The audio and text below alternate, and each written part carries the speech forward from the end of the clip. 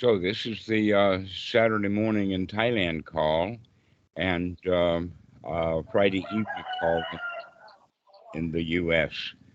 And that we were just started to talk about that the Dhamma is basically everything is already arrived, everything is already there, and that in the West, can you turn your mic off? You've got a chicken Yeah. behind you. So uh, in the West, we are trained to get stuff done. We are trained to perform, starting actually with the first grade, that our toys are taken away from us and we're put to work at about the age of 6. And we have to go to school, we've got appointments, especially if we've got a soccer mom or a helicopter mom, then there's just always some sort of activity, extracurricular as well as in there, and we're trained that way.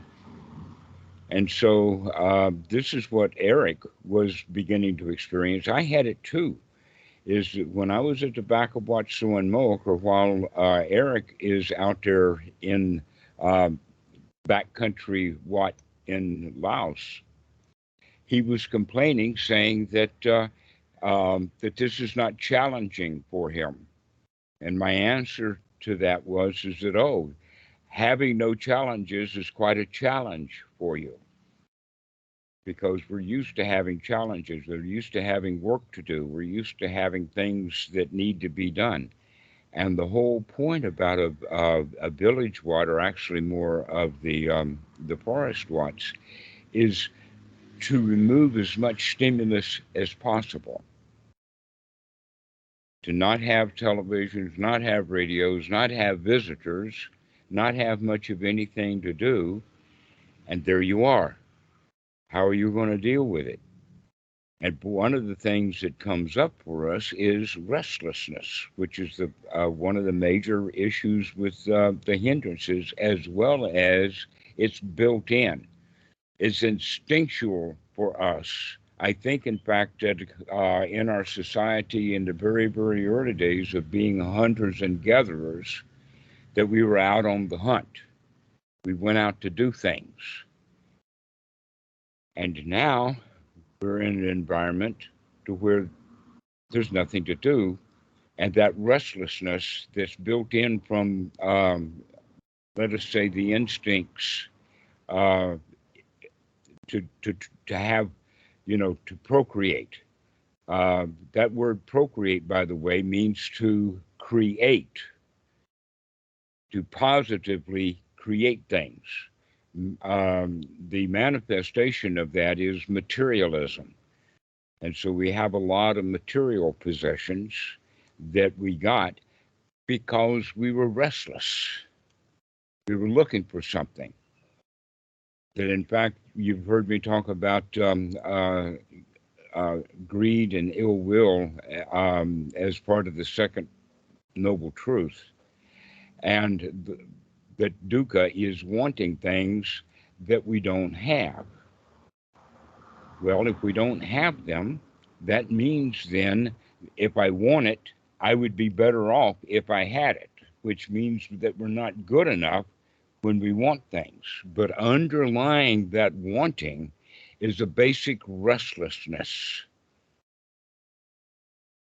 that we go out looking for things to want. We go shopping. This is, in fact, a good example of that is the shopaholic. We go out looking for things to want. We go window shopping, trying to find something to want. So underlying that wanting is this basic restlessness, which is kind of a dissatisfying position anyway. That's why the shopaholics go shopping, is because they're not content to just sit at home with nothing to do. And yet, the important point that comes with the teaching of the Buddha is that we have already got what we need. There is no need for us to want to go out shopping when we're okay right here, right now. And so, one of the stories that I tell about that is Pilgrim's Progress.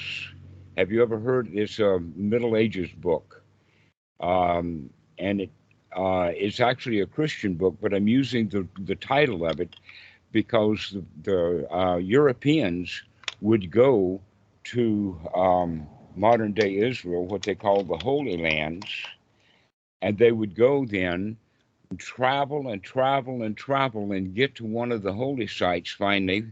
And once they got there, they'd spend a little time resting up, and then they would go tourism to another holy site. And in fact, I just saw a Google search that brought up a site 25 of the most beautiful Thai Wats. All right. Now, the Thai will go to the Wat to be at the Wat. The Westerner goes to the Wat as a tourist, and he doesn't stay there. He goes to another Wat.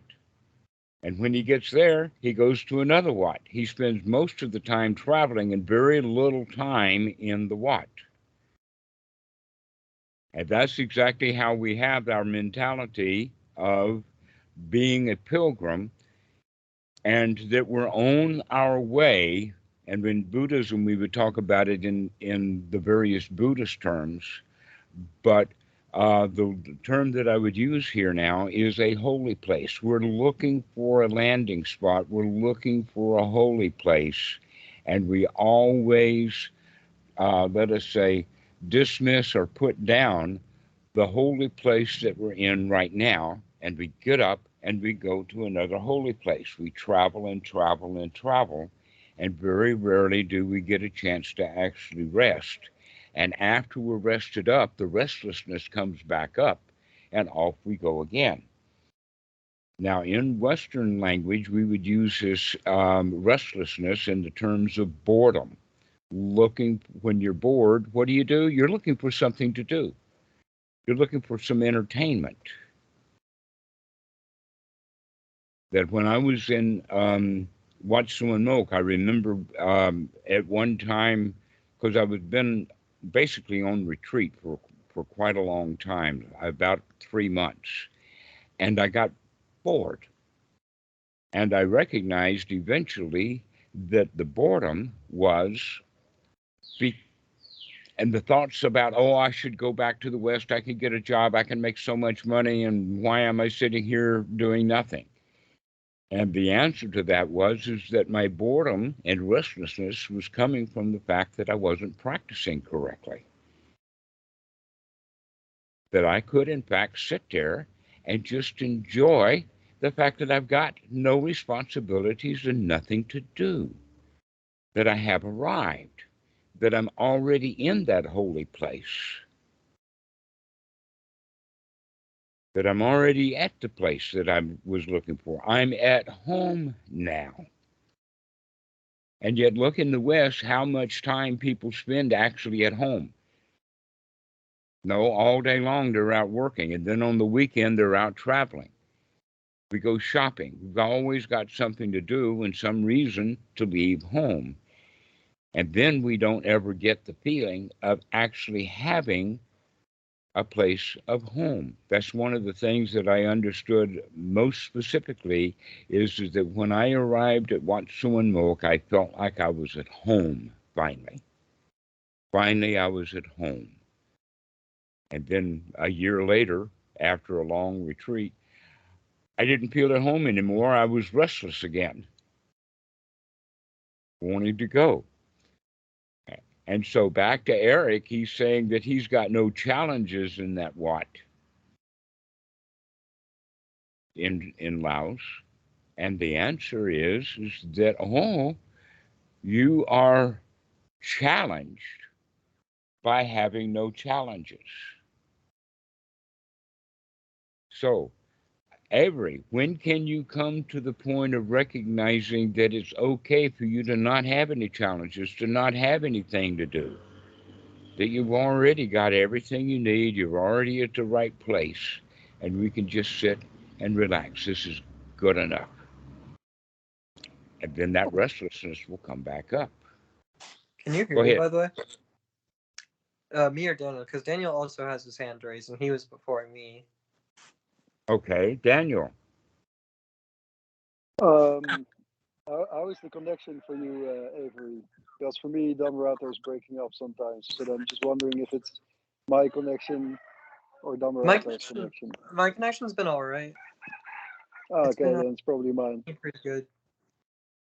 So my question was like, this is like exactly the problem that I've been facing, and that is that I will go from one place to another because oh yeah, this place this and that is not good enough, and then I go to the next place, and usually I will feel at home for like 3 weeks, and then I will feel like then I will start to see like yeah, but this little thing is yeah, it's not quite right, and, and then I will go to the next place. But Mm-hmm. yeah, like I'm more and more starting to realize that yeah, I feel like I just have to like bite the bullet and just stay there and not move and just accept the challenge of not having any challenges Yeah. Ah. because I'm like robbing myself of the opportunity Mm-hmm. to like go through with it. And What do you mean by bite the bullet? That's a very interesting phrase. yeah, I was already thinking about that because for me it feels like it's quite like tough to go through it like at the beginning because like at this moment I'm at a new place, so practicing now goes quite easily. Actually, yesterday I stumbled into the first jhana because I'm at a fresh place and all the nature is so beautiful and this and that. And then the practice goes really easily and I get into the first jhana. Mm-hmm. And but bite the bullet, yeah. Basically, I anticipate that it will be tough, and yeah, that's already a hindrance. I know Yes, that. exactly. I will say that I know that the hindrance will come up more when I get bored, but Mm-hmm. I guess the hindrance is already there, but I'm not seeing it. Well, the restlessness comes up as a hindrance, but there is the underlying tendency of that restlessness. It's the underlying tendency of, I would say that it's the territorial instinct, that it has to do with traveling, it has to do with going, it has to do with uh, not feeling at home right now.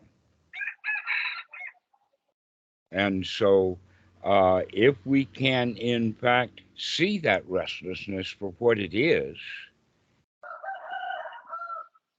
and recognizing that the hindrances arise because of a trigger, but that the underlying tendency was already there.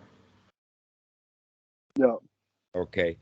It's like a scab on the arm is a scab, but underneath that scab is an injury. So, in that regard, we can say that that underlying tendency of the restlessness will then manifest itself in the present moment when there's some sort of trigger, when something sets it off. That can be actually an event, it can be a thought, it can be, um, you, for instance, you can look at a tree and have the thought, oh, isn't that a lovely tree? And I feel really at home with this tree, and this tree is really magnificent. And oh, I'm so happy to be with here in this tree and look at it out in the yard. And then tomorrow I look at that tree and I says, oh, I've seen that tree before. Where's a new tree to enjoy? Instead of going back to that tree and feeling back at home again. So anything can trigger that restlessness. The question is, can we actually see that so that we can do something about it? Or are we doomed to go back into that state of restlessness without coming to that statement that I made? Oh, that just meant the reason I got restless is because I wasn't practicing correctly. If I was practicing correctly, I would actually enjoy letting the energy come out of all that restlessness to deflate that balloon. And that everything is all right just as it is. That in fact, this is the purpose of these forest monasteries, is to prevent us from having a lot of stuff to do so that we can start dealing with these underlying tendencies. Yeah, just one quick question about that. Well, not quick probably, but yeah, is it then a bad choice to be at a what that actually has like a lot of things to do? Because I kind of like came here with the idea like, oh, I can stay here a long time because there's more to do. But maybe at the same time, I'm like hindering myself from, yeah, actually becoming at ease with the restlessness. Hmm. Right. That in fact, that's the work that we have to do, is to stop having work to do. That look at it in the sense that you are at home now, that you are fulfilled, that there is no place to go and nothing to do, and we can just relax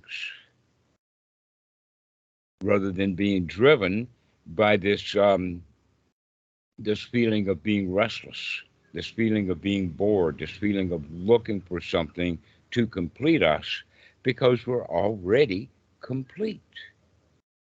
Everybody is already complete. Everybody is already enlightened until they think they're not. We're already at home until we think we're not.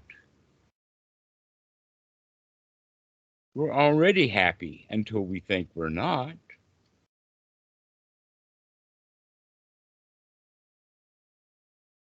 And so, whenever we think that this is not good enough, we can see that and say, wait a minute, everything already is good enough.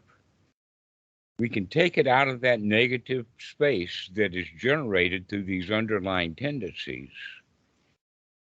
and replace them with, wow, what a relief it is. There's no place to go and nothing to do. And yes, I can hang out, and anything that needs to be done can be done later. Let's enjoy this moment. This moment is great. It's good enough.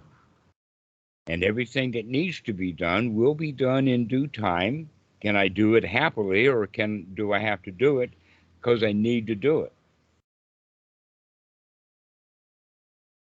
Hmm.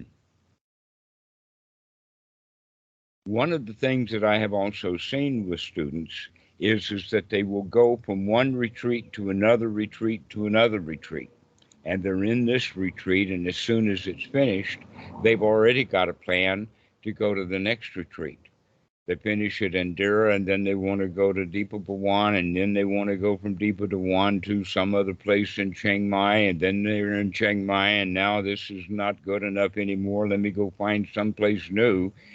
And in fact, what we really need to do is to recognize that where we are right now is just fine, good enough. Got no worries, no problems. But you see, that goes against our training. Our training is that you've got to go get something that you're not whole, you're not complete, you're not at home, you've got to go. And so we'll get up out of this retreat when it finishes and go to some other retreat, when in fact, if we were practicing correctly in the first retreat, then we wouldn't need a second retreat because we had already felt like, oh, I finally arrived, there's no place to go.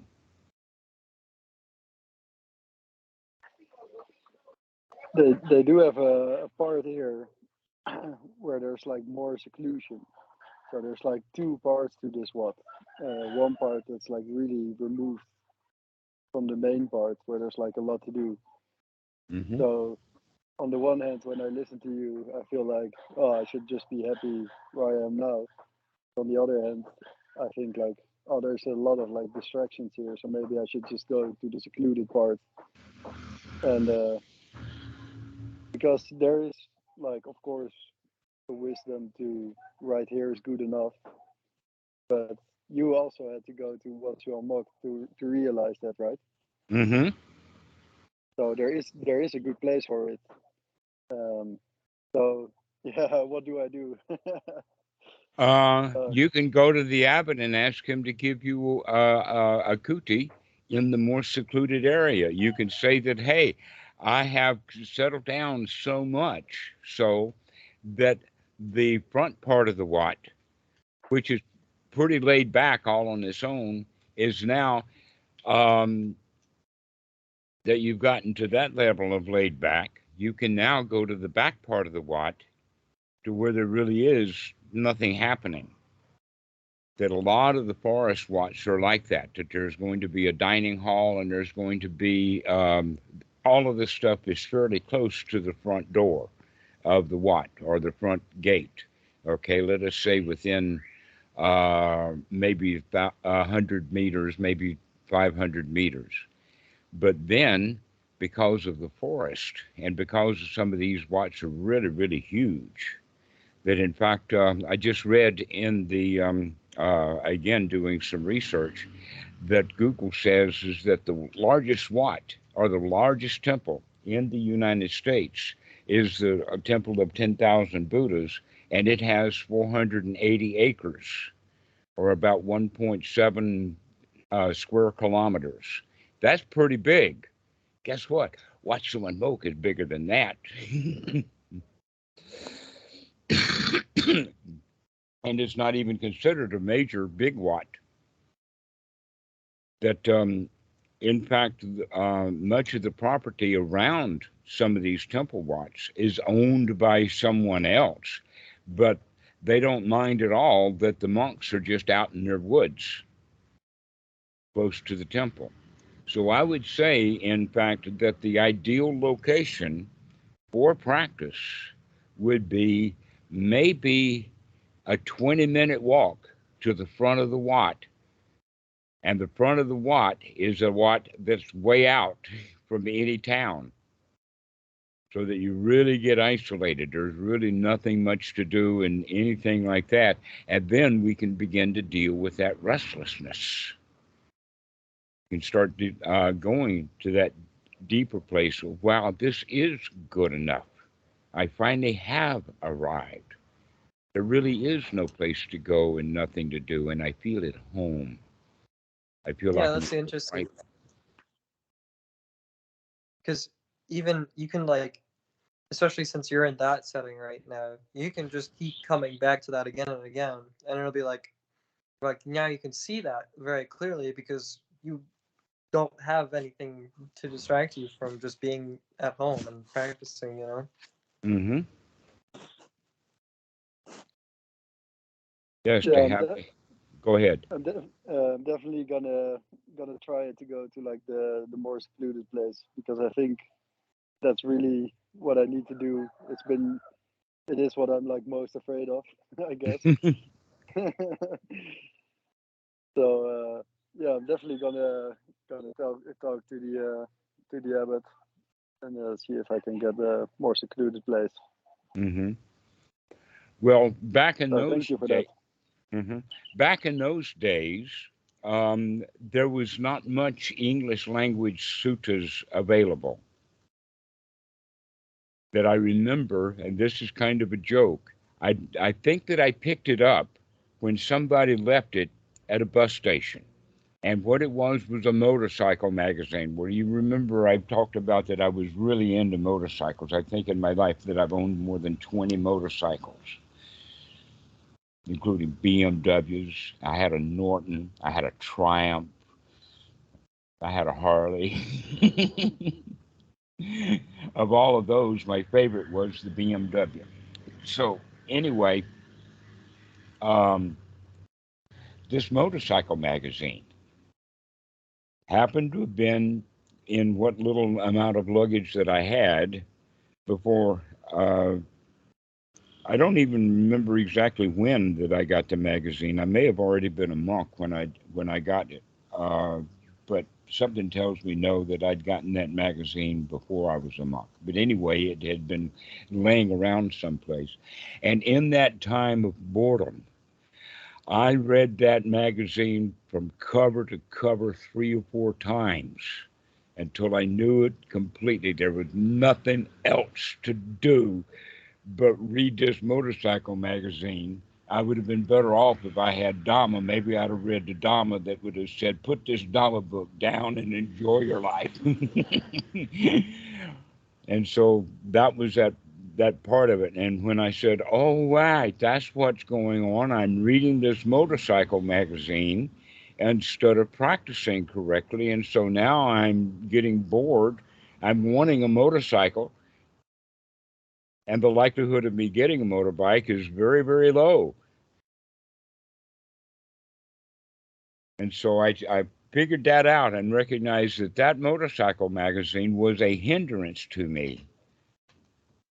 I didn't throw it out. I just put it away, or something, put it in the corner, and then started to deal with that restlessness and recognizing this is okay. Achan Po has put me in this secluded place. Let me be in seclusion. Let me figure that out. Let me find out what that was about. And then, in fact, this is when several interesting things would happen, because he would come and visit me. And the question was I settled down enough so that when he came into the vicinity of my kuti, would I know that he was there? That in fact, in the beginning, he'd stand outside the kuti, and I don't know how long he waited for me to figure out that I had a visitor. He wouldn't cough, he wouldn't make any sound or anything. He'd just stand there. And pretty soon I began to get the feeling, so that I could actually get up out of the kuti, walk out on the porch while he was walking up. Some people would call it psychic. It's a sixth sense, but really, it's real. It's almost like that every human being has their own level of vibrations, and that when another person comes, are you aware of it? I practice that here on the porch. I have a kind of a game that I play with my dogs, and that is do I know when someone comes before the dogs do it, before the dogs know it? That if another dog comes into the yard and they don't know it, I'll start barking. They'll get up and they'll go and they'll take care of the situation, because I know that the dog is in the yard before the other dogs know that they're in the yard. But that's a kind of a psychic ability that dogs have, that they've got that territorial instinct and they're looking around just to see what's going on, but they're not doing it consciously. It comes deeper than that. And so that was one of the major trainings that I got from Achan Po, is to be aware, to be alert, to watch what's not watch in the sense of having work to do for watching, but just be there for whatever's coming up. And when Achan Po would show up, I learned to be able to meet him when he was coming, rather than wonder how long he had been there without me knowing it. But that takes a lot of time to get that restlessness out of us. And when we are finished with the restlessness, then we're able to see things. It's almost like the restlessness within us is kind of like having a camera that's not on a tripod. That the camera itself is shaky. And when the camera is shaking, it doesn't get a good image. But when the camera is stable, when it's not restless, then we can pick up on a whole lot of stuff. We got clear vision because the mind is not shaky. And so that's something that you can gain as a skill by going out into the woods, going out into seclusion, to get that restlessness out of you, so that you can settle down and actually be at home. And you're already at home, and this kuti is good enough. And what about, for example, like Dhamma talks? Because I have bought like a second phone that has no internet connection just to download Dhamma talks, so I can take it with me without being distracted by anything else. But sometimes I feel like, yeah, even like reading books about the Dhamma or like watching talks by you or by other, um, yeah, other Dhamma people, There, it's like it's I do it because of boredom, hmm not because, yeah, just to avoid the restlessness and not because I want to need to learn anything, you know. hmm that's in fact correctly. That as many Dhamma books has been written over the centuries. The Dhamma books themselves can be a hindrance. We're reading the Dhamma books to have something to do. It's time structuring. It's our entertainment. And the question is, can we actually set the book down and actually practice the Dhamma that's in the book? To actually come to the state of, don't worry, be happy. Don't be restless. Be relaxed. Be where you are and enjoy the heck out of it. You've already got everything that you need. But you see, when we're in the front part of the Wat, or when we're out in society, there's a huge amount of stimulus, especially when we're traveling. And so we don't understand or we don't see that restlessness. We have to actually get to a place where, in that place, that kuti out in the woods, there's really nothing happening. Really, the only thing that can possibly happen is a Gila monster or a mule deer or something like that will show up. But that's just nature. And so by getting out there and getting stable in that environment, that's when we pick up on how much restlessness there already is built in. That built in is built right into the DNA.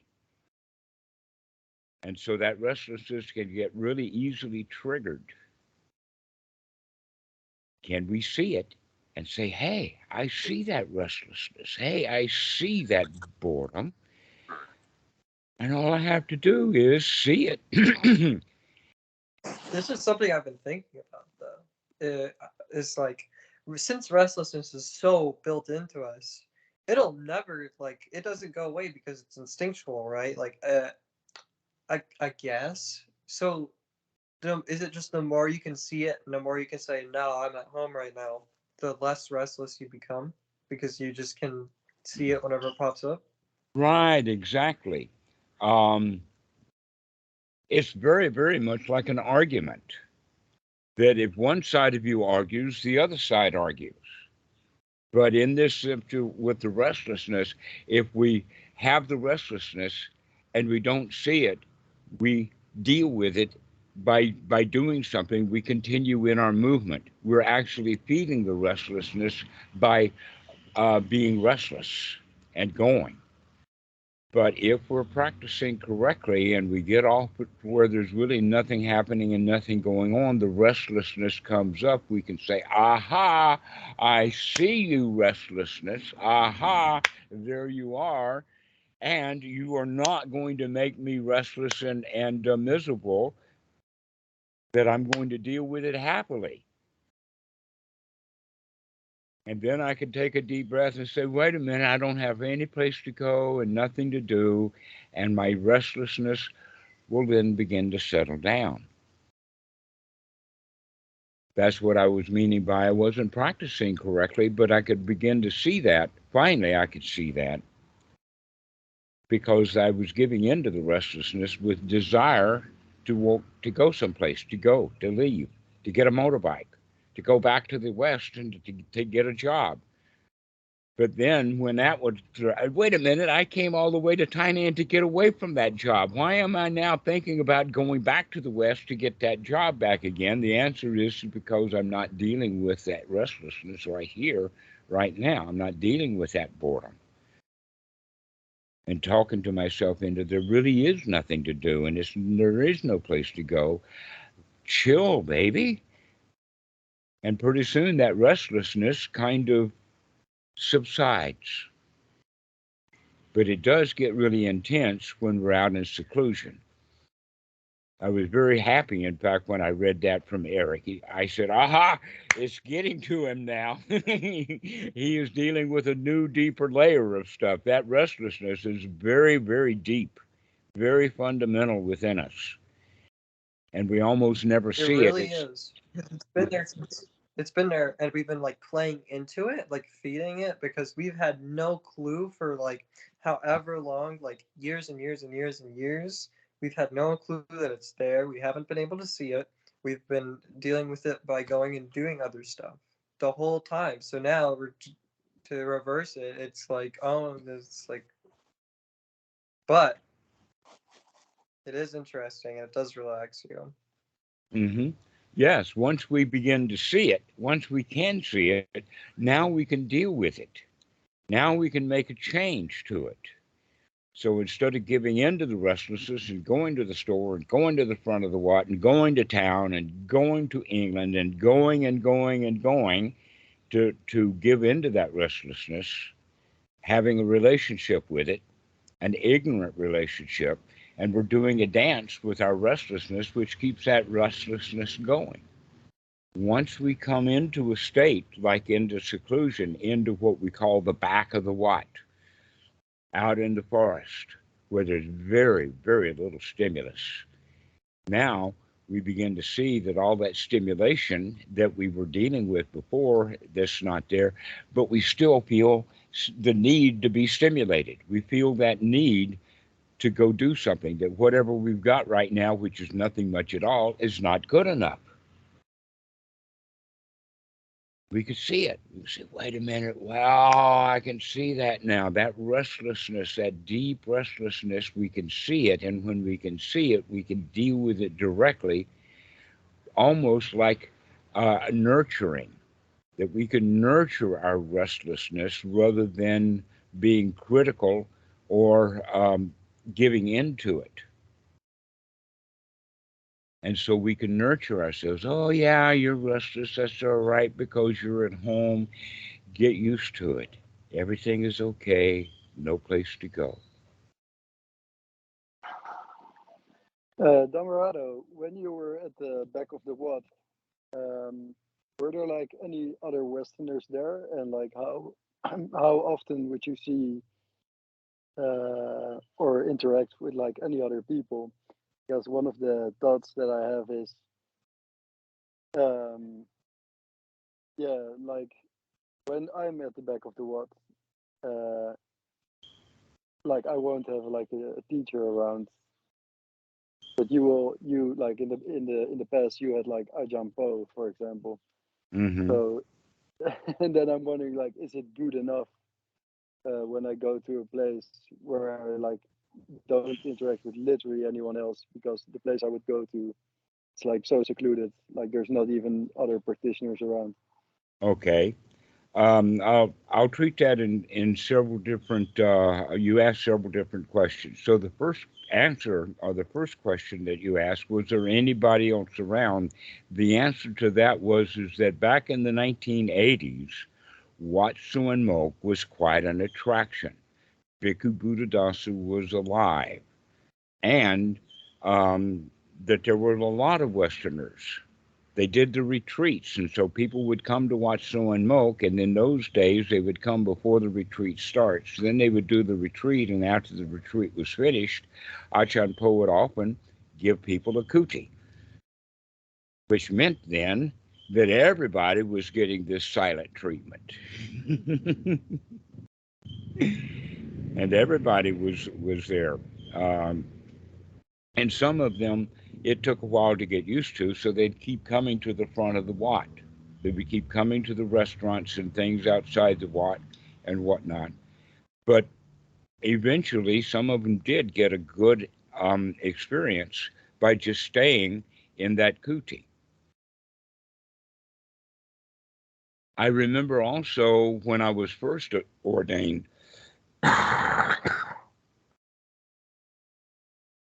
normally the way that things work at Wat Suan Mok was that um, some of the monks, but not all of them, because of the place that it was and the size of the Wat, that if every monk went on Pendabat, it would in fact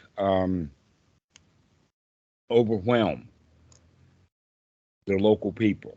There would be too many monks out for the village that we were, let us say, walking distance. And so there was a kitchen, and that kitchen was supported by money from Bangkok. And so a lot of us then, I did go on Bendabat. In fact, Achan Po took us on Bendabat, and he would go out with us.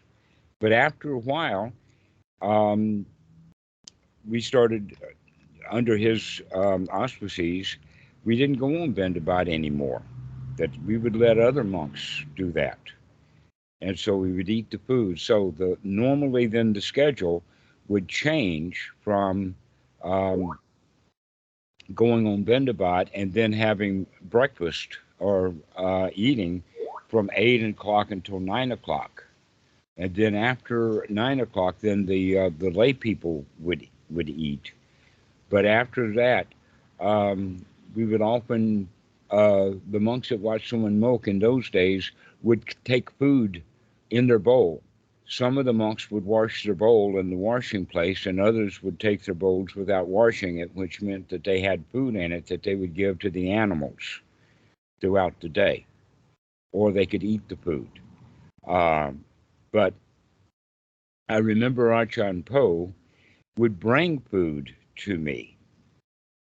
It would be in the morning because we would eat at 8, but he would often show up at about 11:30 in the morning with some bananas or from an orange or some fruit that was locally available. I don't remember ever getting an apple, but it was often oranges or bananas that he would bring, a little group of bananas. I felt really cared for when he would bring that food to me. Uh, so I'm not sure about how you're abbot at that place, but I imagine that some of the senior monks are looking out for the new monks that are practicing in the seclusion. That one of the things that was well known about Achan Po is that nobody ever knew where he was unless he was there. When he's here, you know here he is. But when he is not here, you don't have a clue about where he is. And the reason for that was because he was out visiting the monks who were in seclusion, checking up on them, just walking down the path to see what was going on in front of the Wats. And so he did a lot of walking around like that.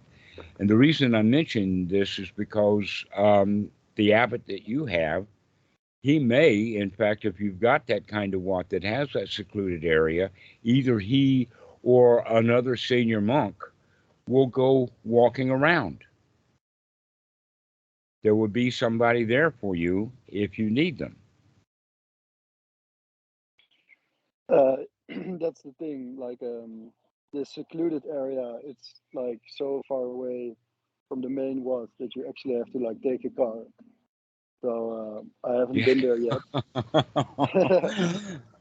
That's Yeah, very interesting because I remember that for me in the back of the Wat there, it was like a 20-minute walk, maybe longer walk. So to go to the front of the walk and come back to the kuti, that would take an hour. Sometimes yeah, I wouldn't even go to breakfast because it was just too far to go.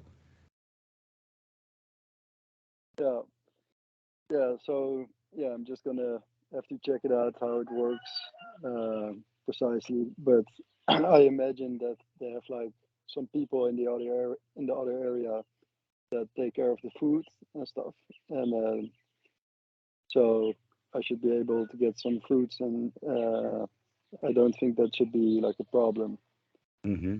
but I don't think anyone is visiting there. I'm pretty sure there would be no one visiting. All right. But I do have Well, a motorbike here. we'll have to figure that out, won't we? We'll have to wait and see what happens when you're out there. So good luck. That would be a really good thing for you to do. I think you might be, in fact, Daniel, you might be ready for just going out and hanging out on your own for a few weeks, maybe a month, maybe 2 or 3 months, Yeah, with yeah, no place to go and nothing to do and no stimulus at all. yeah, yeah. I'm just I feel up for the challenge, so I'm gonna try it. And Yes, no challenges is quite a challenge, isn't it? it is, it is, and yeah, I'm not sure yet if I should bring my phone, but Well, guess yeah. what? That you've got to be very, very careful with that phone because the battery has got its own life. You I may do have not, a in fact, really strong power bank.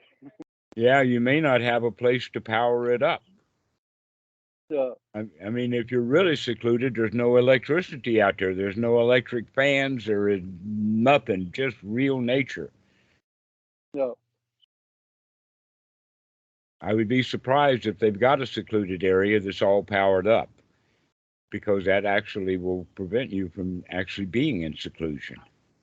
I can see you there in the middle of nowhere in your cootie with your cell phone going, and you don't even recognize that you're doing that out of restlessness. Yeah, oh, I do recognize it very clearly. So, and that's why I think like I can see it like happening again and again and again that I leave retreats because like for a certain amount of time I will not give in to the restlessness, and it's getting longer and longer. Like Hmm. I've stayed at a single retreat for 1 month, Hmm. and I only left after 1 month. But as before, it was like 10 days would be my limit. So it's getting better. But yeah, I'm just gonna try it, and I will let you know how it goes. Okay. Well, even though we've been talking about it from the perspective of the what life, Avery, you can actually take these stories that I've told today and start putting them into use. I mean, you're already secluded in I your was bedroom. just thinking that. I was actually just thinking of that. I was like, well, I'm in my room and I have nothing to do for the next few hours, so I might as well relax and treat that restlessness a little bit. Mm-hmm. Yeah, deal with it. Let it be there for you because we automatically, in normal lifestyle, just give in to it. We're restless and we're told to go and we go. But if you're practicing this seclusion, then the thing to do when that restlessness comes up, you can say, I see that. And guess what? I don't have to give in to it. I can sit here and smile and enjoy my life and just feel good. And then that restlessness will come up again as a thought, and we'll say, oh, wait a minute. I don't have to give in to that. I can just come Yeah, back. it'll keep coming back, but I just gotta Yeah. keep, being like, oh, well, it's okay. It will keep coming back because it's an instinct. But we can control those instincts. We can, with the higher part of the mind, the more intellectual, the thing that makes us human is what makes us or gives us the ability to, uh, let us say, override or overrule the hindrances and these underlying tendencies. Most of our society is dealing with the people just giving in to these urges, giving into their desires, giving into the restlessness, and we do it ignorantly. We're not even aware that there's this underlying restlessness that is there pushing us around because we're too busy giving into it. We're not questioning it. We're not looking at it. And so anyone can practice this issue of seclusion. The Buddha was actually quite big on seclusion. There's several suttas where he talks about it, like the log in the bog. You've heard me talk about that before, to where Imagine that a log like a cypress tree is fallen in the swamp, and it gets completely waterlogged. And that log cannot be set on fire because it's full of water. But if we take the log out of the bog and put it up onto the shore, like being at home, most meditators will think, oh, I have to just practice an hour a day, and that's all that I need. But in fact, the other 24, 23 hours, we're giving into that restlessness. So getting that log out of the bog long enough for it to really dry out may take a while. This is one of the intentions of the retreats, but unfortunately for most people, 10 days is just not enough. And not only that, but at a retreat, there's still a whole lot of stimulus, a whole lot of stuff happening, a whole lot of people following a whole lot of rules, and we're trying to pretend that they're not there when in fact they really are. But doing a few retreats is a good way of getting ready to actually go out in seclusion and really getting away from it and dealing with it day after day after day after day. No place to go, nothing to do, no challenges, no nothing is happening. And here I am just like this. Where's that motorcycle book? Where can I go? I'm going to quit this place. This is too much. And then we can see it and we can say, wait a minute, this is a deep tendency that we all carry around. It's built in. But we have a kind of mind that can overrule that, can override it, can make that restlessness into, let us say, a productive, wholesome thing by dealing with it, by seeing it, and recognizing that really most of the things that we do are irrelevant. Almost everything we do is irrelevant. But we do it because we're driven to do something, even if it's what we're doing is irrelevant. Let's go do something. But now that we're in seclusion and we can see it directly, we can say, oh, wait a minute. I don't have to go do anything right now, even though I feel like I've got to go do something. Let me sit here and nurture that. There is no place to go. You're all right already. But there is really nothing happening. Can you relax when you've got no stimulus? When you've got no work to do, let that be. And we begin to then settle down and not give in to that restlessness so much, so that we feel safe and secure. We feel like we're at home. We feel like that we have arrived, that we are in that holy place, and we don't have to go pilgrimage to the next holy place. We could just stay here and relax. Is that actually? I just thought of that. Is that actually like how the second sort of drama works, where it's like you're so like secure and like used to it that you can like you're not only like, oh wow, everything's amazing, but you're like, I've practiced being here for so long that it's like now I've really dealt with a lot of that restlessness sort of stuff. Mm-hmm. The more we see it, the more we deal with it, then the less there is of it. Because we're not giving into it anymore. We're not giving it energy. We're whacking it off. We're saying, oh, I don't have to feel that way. It becomes conscious for us. We can see it. That's the best part. Because then we can answer it with nurturing rather than giving in to its desires.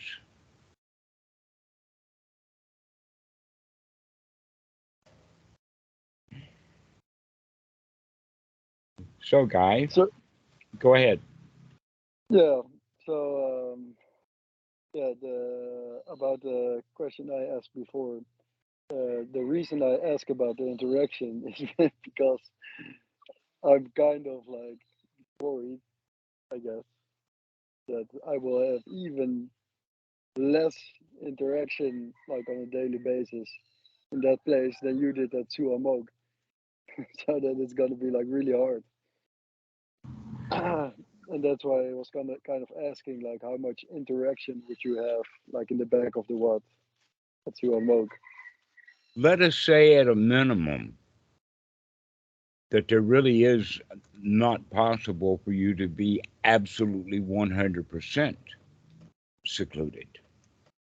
But but based upon normal life, let us say in the village, no seclusion, 100% action.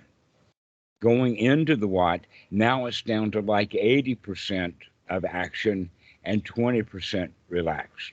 But when you go to the back of the Watt, now you can begin to see that you're at 80% of restlessness. Let's start relaxing that, and over time, that in fact it may take a while for that restlessness to really show up, and then we can begin to deal with it. And as we deal with it, sometimes it's actually kind of easy to deal with because it hits us so hard that we say, wow, I'm either going to have to deal with this restlessness by quitting the monkhood and going back to the West and doing something really stupid because at least it's doing something, or am I going to sit here and deal with this restlessness?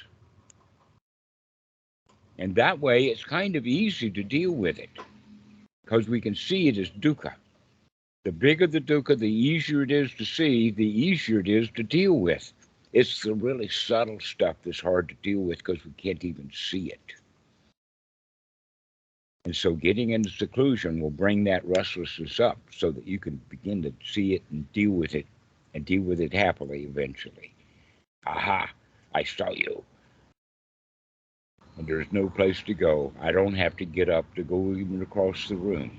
Where I am right now is good enough.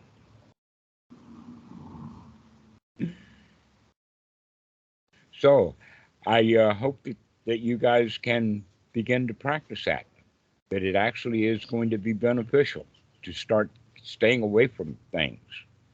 You're not going to be able to stay away from 100% everything except when you're dead. While you're still alive, you're going to have to deal with breathing. You're going to have to, you can't get secluded from your air. Even the forest is full of activity. That in fact, watching the activity of the Watt or the back of the Watt in seclusion is part of the dealing with the restlessness. That in fact, the restlessness comes because we're not paying attention to how much is actually going on in a place where not much is happening. Can you look at, see what's going on? Can you start paying attention to what's going on rather than thinking there's nothing happening and I'm bored? There's a huge amount of stuff happening. Pay attention. Wake up. Look at how you feel about what is happening. And it all becomes really easy that way. So I highly recommend people spending time in seclusion so that we can deal with some of that stuff that we don't even see most of the time.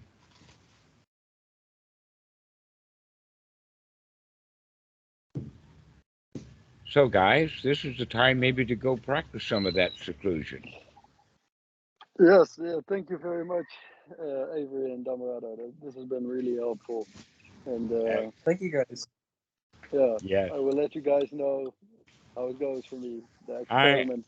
I am so happy for you guys. I really am. Avery, I'm especially happy for you. I congratulate you. You're really moving along in the Dhamma.